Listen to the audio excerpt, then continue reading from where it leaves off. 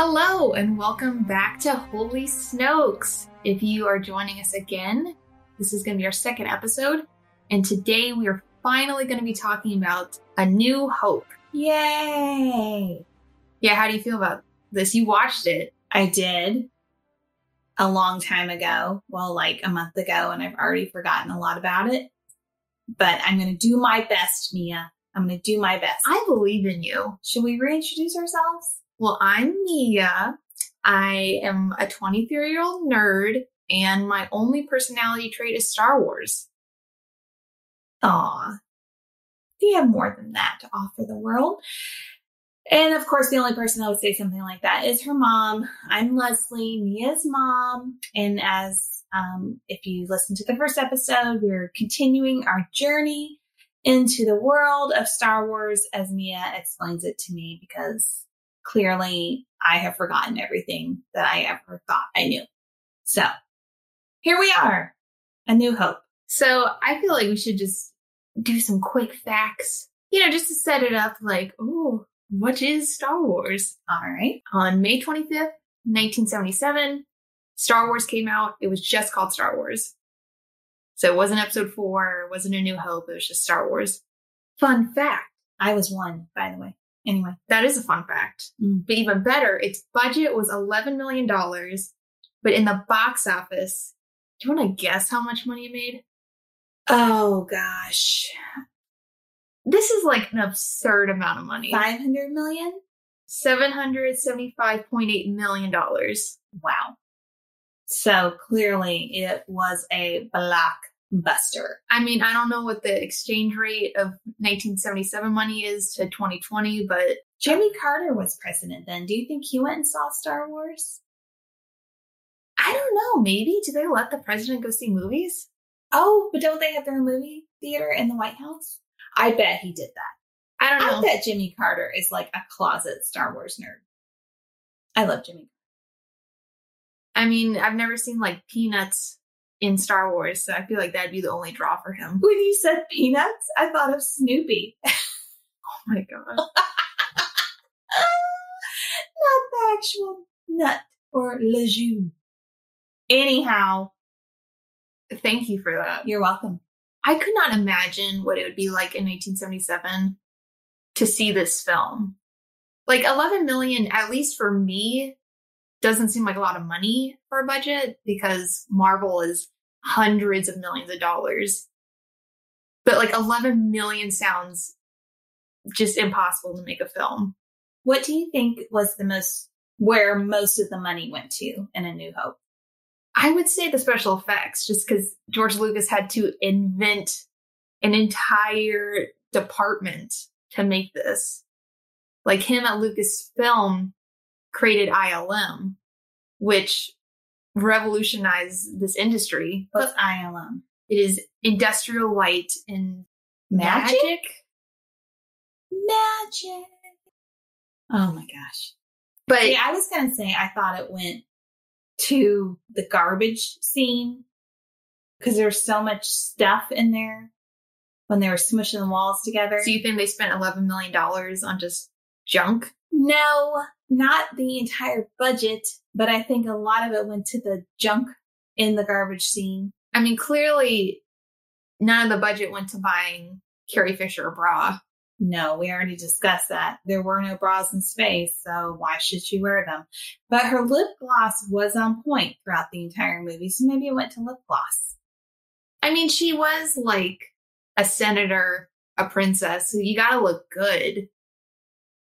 But I don't think like bras would be considered like a staple. I don't know. 1977 was a different breed of sexism, so... Different times. But like, I could not imagine going to see Star Wars and the John Williams score blaring you awake with the opening crawl. Like, it still scares the crap out of me every time I see the movie. I feel like I remember people freaking out over Star Wars and seeing when like the opening would play. Like that was like a huge bro moment. Again, I was only 1, but I do have a crazy memory when it comes to stuff like that. So Or maybe I'm just making it up. I don't know. But I feel like maybe I've seen clips of when the opening credit plays and John Williams music comes on and everyone's like, yeah, Star Wars. I'm not going to read what it says because although it's very important, I don't care. I mean, I still lose my shit over the opening crawl. I know you do. Like, it just chills down my spine. I just love it so much. But I'm going to read the opening crawl because I think the fact that George Lucas starts a film with being like, you're going to read is such a bold move. Literacy is important. And it's a lot to read. Yes. So it is a period of civil war. Rebel spaceships striking from a hidden base have won their first victory against the evil Galactic Empire. During the battle, Rebel spies managed to steal secret plans to the Empire's ultimate weapon, the Death Star, an armored space station with enough power to destroy an entire planet. Pursued by the Emperor's sinister agents, Princess Leia races home aboard her spaceship, custodian of the stolen plans that can save her people and restore freedom to the galaxy. The balls George Lucas has to be like, kind of like talking down to the audience and being like, there's all this story that you just don't know. Like, all this stuff happened and you're just kind of jumping into it. And I know, but you don't know. I love that. I don't know. I was listening to you and I'm like, there's a lot going on. And who's the bad guy again? I don't know. So much going on. It's just a lot of like, there's the Galactic Empire. There's this thing called a Death Star. There's Princess Leia. And then it just throws you into the movie. Yes, it does. So good for him, you know? And good for you for being so excited about it. About words. Words. Love it. Mm. So the movie starts and like Vader has his like first entrance. He's just, that entire scene, I could imagine in 1977 it would be good. But I just laugh because I think it's hilarious. Because stormtroopers are just like falling over. Vader's just throwing guys around. Like, it doesn't intimidate me. But I think that to me is the first indicator that this is supposed to be a kid's film. George Lucas himself has said these movies, this franchise is for children. Yeah, as a mom, I don't see how they're for children. Yeah, fully. Like, I think about Clone Wars, which is TVY7, the amount of beheadings, just straight up murder. There's political espionage. There's literally a whole arc where it makes it canonical that Jar Jar Binks fucks. How is that for kids? What did you just say? Jar Jar Binks what?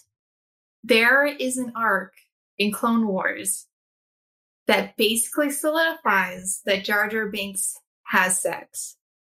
So you did say what I thought you said. Yeah. All right. Oh, God, that's so gross. Ugh. Well, we got to start off gross. Anyway. I'll let you think about that. I don't want to.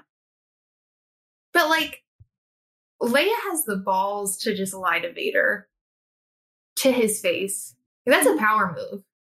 Maybe the no bra is to symbolize freedom for Leia. She's not going to be held back by an uncomfortable bra.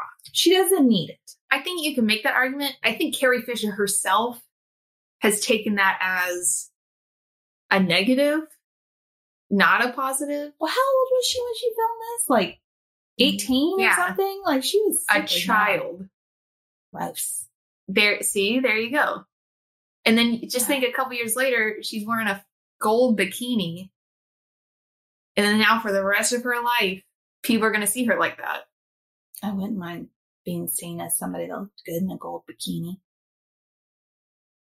So, like, the first 20 minutes of this film is literally just C-3PO and R2-D2 just wandering Tatooine. I wouldn't say I would leave the theater. But if I thought that this movie was just going to be a bitchy droid yelling at another droid that doesn't even speak English and just complaining and complaining and complaining, I feel like, all right.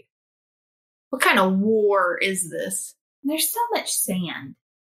And it's like, how did they really expect us to believe that they were able to travel up and down all those hills and not get it in their gears.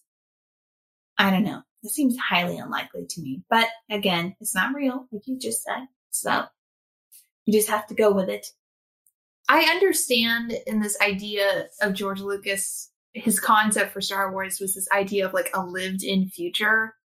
So like Space Odyssey is this idea of like a perfect future. Everything's clean. Everything is just the height of technological advances. I thought you were going to say the height of luxury. Yes, it was the height of luxury. Clearly, Star Wars is not the height of luxury. No. Because everything just looks sad.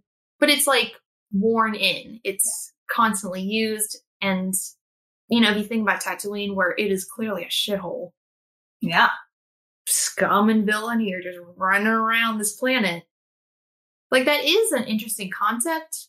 But at the same time, like, would a 7-year-old child seeing this understand that? No. No. Do I, as a 23-year-old, enjoy that? Yes. I think that is like, ooh, yummy. It's so interesting. But once again, like, it just shows that the balls George Lucas had to just make this already with such a small budget, with such a bizarre concept. Like, I'm so grateful he did, because obviously we now have this. But at the time, I would be very skeptical when we meet Luke. He's so whiny. So whiny. And then his aunt, right, is his aunt. She's constantly calling, Luke, Luke, Luke, Luke. And it's like, well, no wonder you're a little bitch. You're treated like a baby. That's a great Aunt Beru impression. What's her name? Aunt Beru. At what point do they say her name? They don't say it in the original. They say it in the prequel. So you gotta stick around a couple more years. Okay. But he's such a baby. And it's hard to, like, think about people that idolize Luke Skywalker. I think I rolled my eyes so many times in that first scene of him with his uncle and everything and buying the droids. I was like, dude.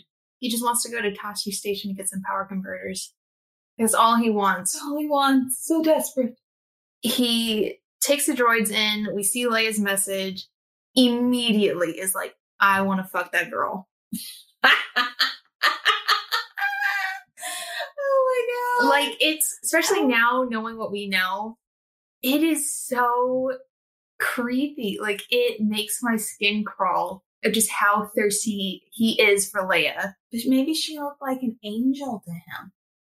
And he was like, this angel with the big cinnamon buns on her head is what I want. See, I just think that he's a bitchy little boy. So the first time he sees a woman, he's like, oh. I just don't know if it's maybe because this film came out 20 years before I was born. Like, literally 20 years before I was born. But I just can't tell if, like, the movie itself is just dated, so it makes it, like, silly, or if, like, the sexist, childish scenes are, like, supposed to be written that way. I think, I mean, now that we're talking about it, I think they're supposed to be written that way. Because I remember other movies that came out during that time that wasn't as overtly sexist. I think, like you said, you know, Leia stands up for herself, and that should be something that we all kind of cling on to. When I was little and we would play Star Wars, I was definitely a boss. I was the boss lady on the playground. So, I mean, that carried over into my life. So perhaps George Lucas should be celebrated for being the first, what is it, galactic feminist? Is that right? What's the word? Galactic? Galactic? Galactic? Yeah, that word. Feminist. I'm pretty sure anyone who has, like, a women's studies degree would argue with you on that. Yeah. But you know me, always looking for the bright side. Yeah. But, like, with the childish scenes, like, I think about the Vader Obi-Wan scene where, like, they finally fight. It is the most unimpressive fight scene I have ever seen in my entire life. But, like, it means so much. Because there's a line that, you know, like, I feel like is pretty famous for Star Wars fans, which is, if you strike me down, I shall become more powerful than you could possibly imagine. Mm-hmm. And then he just raises his lightsaber up and is like, get me. And then Vader just swipes and his body disappears. And as a kid, I was like, you could have defended yourself. Like, it doesn't make a lot of sense. But rewatching it, I realized that because he spent the past couple of years on Tatooine basically learning how to commune with the dead and to find the secret of immortality. So when he says that line, he's telling Vader that if you kill me, I will become one with the Force. I will still be able to train Luke. Like, just because I'm dead doesn't mean that Luke's training is going to stop. This is all going to happen regardless of what you do right now. I was like, damn, Obi-Wan, like, that is some deep shit. Especially because then Vader's like, whatever, and just kills him. I gotta go get a drink of water. And I'm going to stomp on his robe. Just to make sure he's dead. Well, see, that's interesting you say that, because when I first heard that, I thought that it was more of like when a guy breaks up with you and you're like, oh yeah, I'm going to be haunting your dreams, MFer. Like you're going to feel so bad about breaking up with me. I'm going to be around all the time. Well, I feel like it is, because of course we didn't know this in 77, but if you think about the Jedi and the Sith, where the Sith are so focused on staying alive. They surround themselves with objects and greed, and it's all about possession. So keeping as much of yourself alive, keeping the things that you want, the things you love near you, and using the Force to prolong that. So death is it. So you want to keep cheating death. That's why Palpatine died and then didn't die, is because the Sith are all about prolonging it. The Jedi believe that life is a natural flow. Very like Zen, of it completes the circle in the Force. And that you shouldn't mourn those that die, because you should celebrate their life because they've moved on to the next chapter. So if you're looking at it from that perspective, just because Obi-Wan dies, it doesn't mean anything in the story. It's just him going to the next chapter, him utilizing what he's learned, being in isolation on Tatooine all these years. But that's something that Vader can't see, because he's been trapped in this shell of a man for the past couple of years and has just been struggling to stay in the dark. But if Obi-Wan dies, it could help Luke become a Jedi, train, find Yoda, and then turn Vader to the light, thus fulfilling the prophecy. Which, like, for one line to literally bear the weight of an entire trilogy, once again, if George Lucas had told me that, I would be super doubtful. But now I'm like, oh my God, like, that's so deep. What if Darth Vader really was a nice guy? And he just saw Obi-Wan as somebody that was getting in the way of his relationship with Luke. Maybe he really wanted to play catch with Luke. And but he doesn't know that Luke is his son. He doesn't? You find out in a comic. Like I would know that, Mia. Well, I'm trying to educate you, woman. Vader hires Boba Fett to find out information about Luke Skywalker. He just knows that it's a kid from Tatooine. Like, that's all he knows. So Boba Fett goes down to Mos Eisley, does some investigating, ends up, like, fighting Luke. Did you say Rick Ashley? No. Where? He goes where? Mos Eisley. That's the town where the cantina is. Okay. So he goes and does some investigating. Never gonna give you up. And shut up. And never gonna make you cry. Vader is like, I want you to kill him. Like, take him out. But then, like, Boba can't. And so he goes back to Vader and he's like, I failed, but I found out the kid's name. And Vader's like, all right, what's the kid's name? And he's like, Skywalker. Dun, dun, dun. Yeah. And then Vader's like, oh shit. Okay. The deal's good. Like, you can get out of here. So then that's how he finds out that something's awry, that Padme didn't die with their babies, because that was the story that was told to the galaxy, is that Padme died, and so did her kid. But didn't he know he was having twins? No. So Oh my god. he knew that like she was pregnant. The med droid was ordered to like keep it a secret. We find that on the Revenge of the Sith novelization. Not that you would read that. I don't even know what Sith are. We're gonna have to get to that in the episode so you can explain to me what that is. Yeah, that will take too long. Yeah, I think Vader, at least in this movie, is just being like just over it. Well, all right. So let's pretend that's true. I don't know if it's true, but I'm gonna pretend it's true. They, Luke and them were all watching Darth Vader and Obi-Wan fight. But that's the thing, is then Luke has that emotional reaction to Ben's death. Yeah. It's so overdramatic. But why didn't he get up and do anything about it when they were fighting? Like, hey, look over here. And that created a distraction or something. I mean, Luke doesn't have a lightsaber. Are you telling me if you saw a 6'5" man donned in full black armor with a red laser sword, you'd be like, come here, let me get you. Let me put it back to you. If you were Luke and I was Obi-Wan fighting a guy with a 6-foot laser sword, would you just let it happen? Wow, you're pausing way too long. I'm just thinking logically, like, I don't have anything to fight him with. He had shoes on. He could have taken off one of his shoes and thrown it and hit Darth Vader. Vader is fucking scary. I'm smart enough to know when to fight and when not to fight. Whatever. And this is a moment where you should not fight. Always fight. Fight. Because the stormtroopers are coming after them, so they got to get the fuck out of there.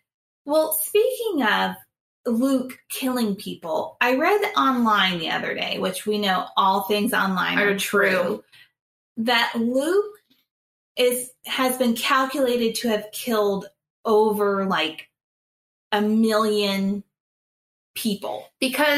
Or 3 million. When he blows up the Death Star, his kill count is everyone in the Death Star, which that's how many people worked on the Death Star. Because it's a big-ass space station. It's not like 5 people are running it. Do you think there's a human resources manager on the Death Star that, like, hired and fired people? I think so. I mean, somebody had to handle health insurance. Well, it's a government. Like, it's a functioning government that has, like, tier systems for who governs planets. There's the military, so there's got to be a whole division on that. I'm just saying, if they're hiring, I'm in need of employment, so even though it's a fascist government, I can just like look the other way. Do you think they did team building exercises? I think for the stormtroopers, maybe. But I don't think for like Let's go on a ropes challenge. It's probably something like, hey, Vader like is coming with his Inquisitors. Like, let's go stand and welcome his ship, and then we'll have like a pizza party afterwards. Do you think Darth Vader would have done a trust fall with some stormtroopers?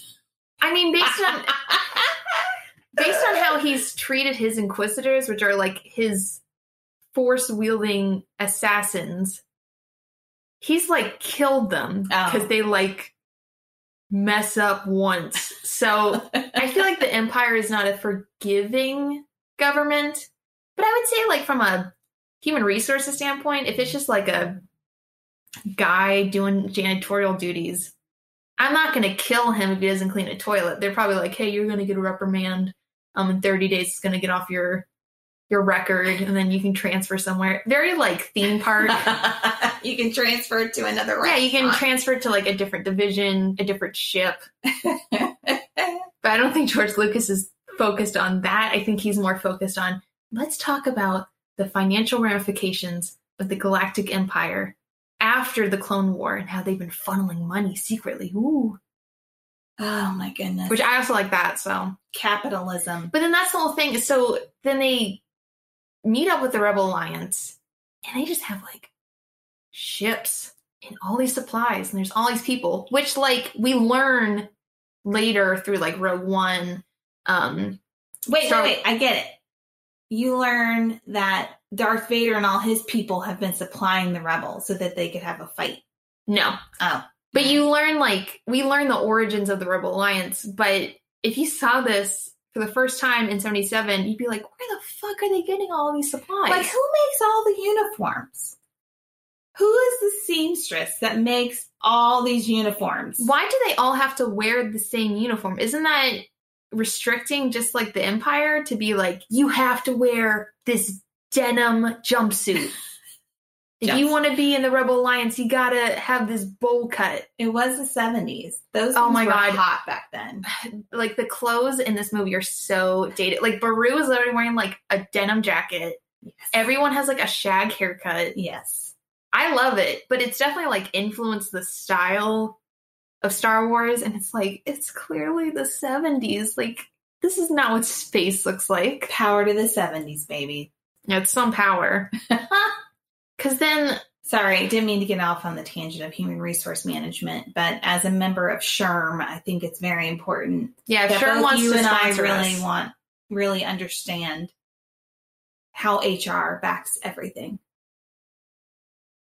I think the HR rep would have their hands full with the Battle of Yavin, because like a lot of people die. Yeah, like how do you file an incident report for each one of those people? Yeah, would HR file like death certificates for them? Because they're not like like the Rebel Alliance isn't a government, but you gotta like have someone that's like keeping track of how many pilots are being blown up. Well, like even bringing us back to the end of A New Hope, when Leia gives this medallion thingies, I'm sure someone had to like go into like a locker room and say, I need 3 necklaces for these guys and 1 hairy guy. Like, see, again. Well, see, like, we're jumping a little ahead, but like the throne room, there are so many people in that room. More than 50. I don't have an exact number, but it's like too many people just to be standing around when the Empire is on your tail. Yeah. To just give 2 guys and like a big talking dog a medal. He doesn't even get a medal. Chewie doesn't get a medal. He doesn't get a medal? That's the whole thing, is that in Rise of Skywalker, Maz finally gives him a medal, which is Leia's medal that she pulled from her cold, dead hands. Oh my gosh. And everyone's like, yay, Chewie got a medal. It's like, Chewie didn't get a medal.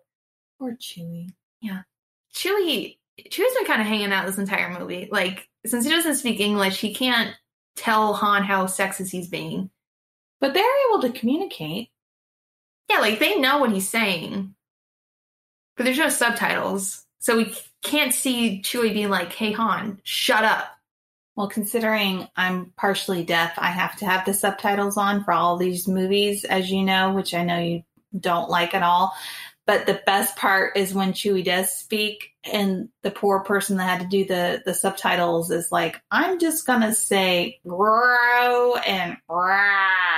So it leaves it up for a lot of interpretation. It does. Much like all of our movies that we're going to watch as we go through this journey.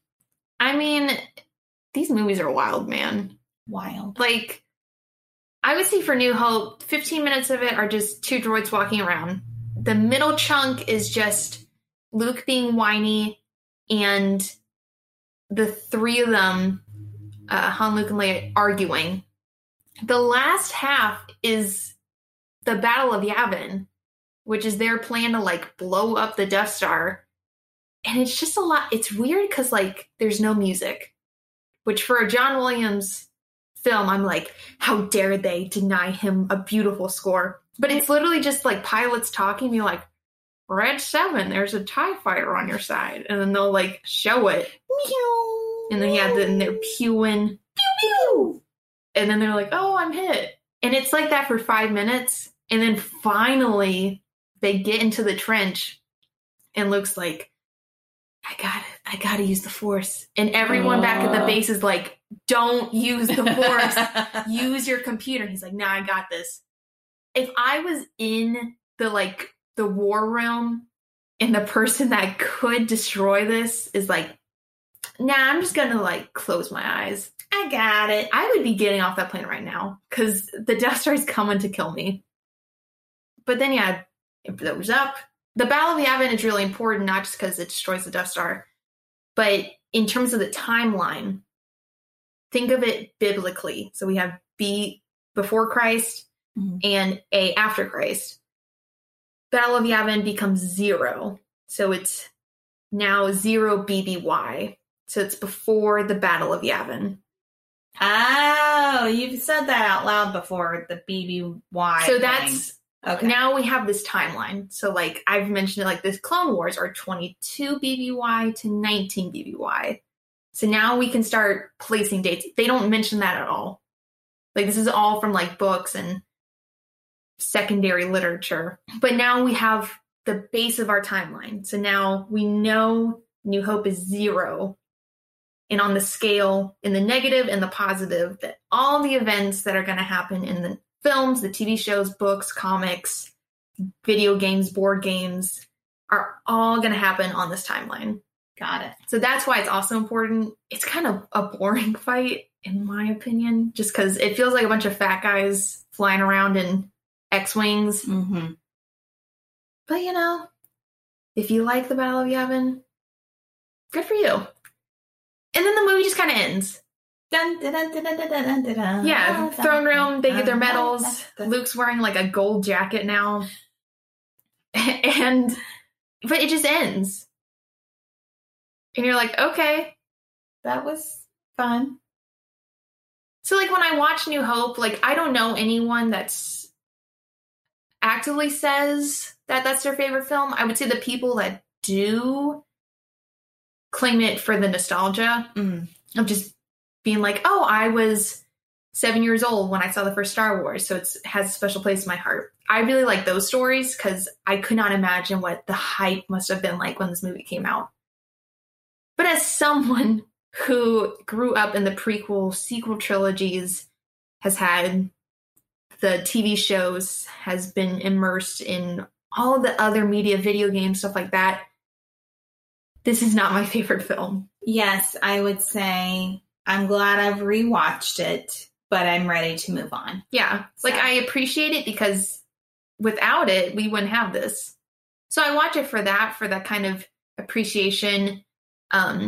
Sometimes I'll watch it to remind myself that this really is a kid's film that's based off of concepts of hope and family and belonging and all those things that I think sometimes the fandom loses sight of. But I'm not like obsessively watching it like I do other films. Mm-hmm.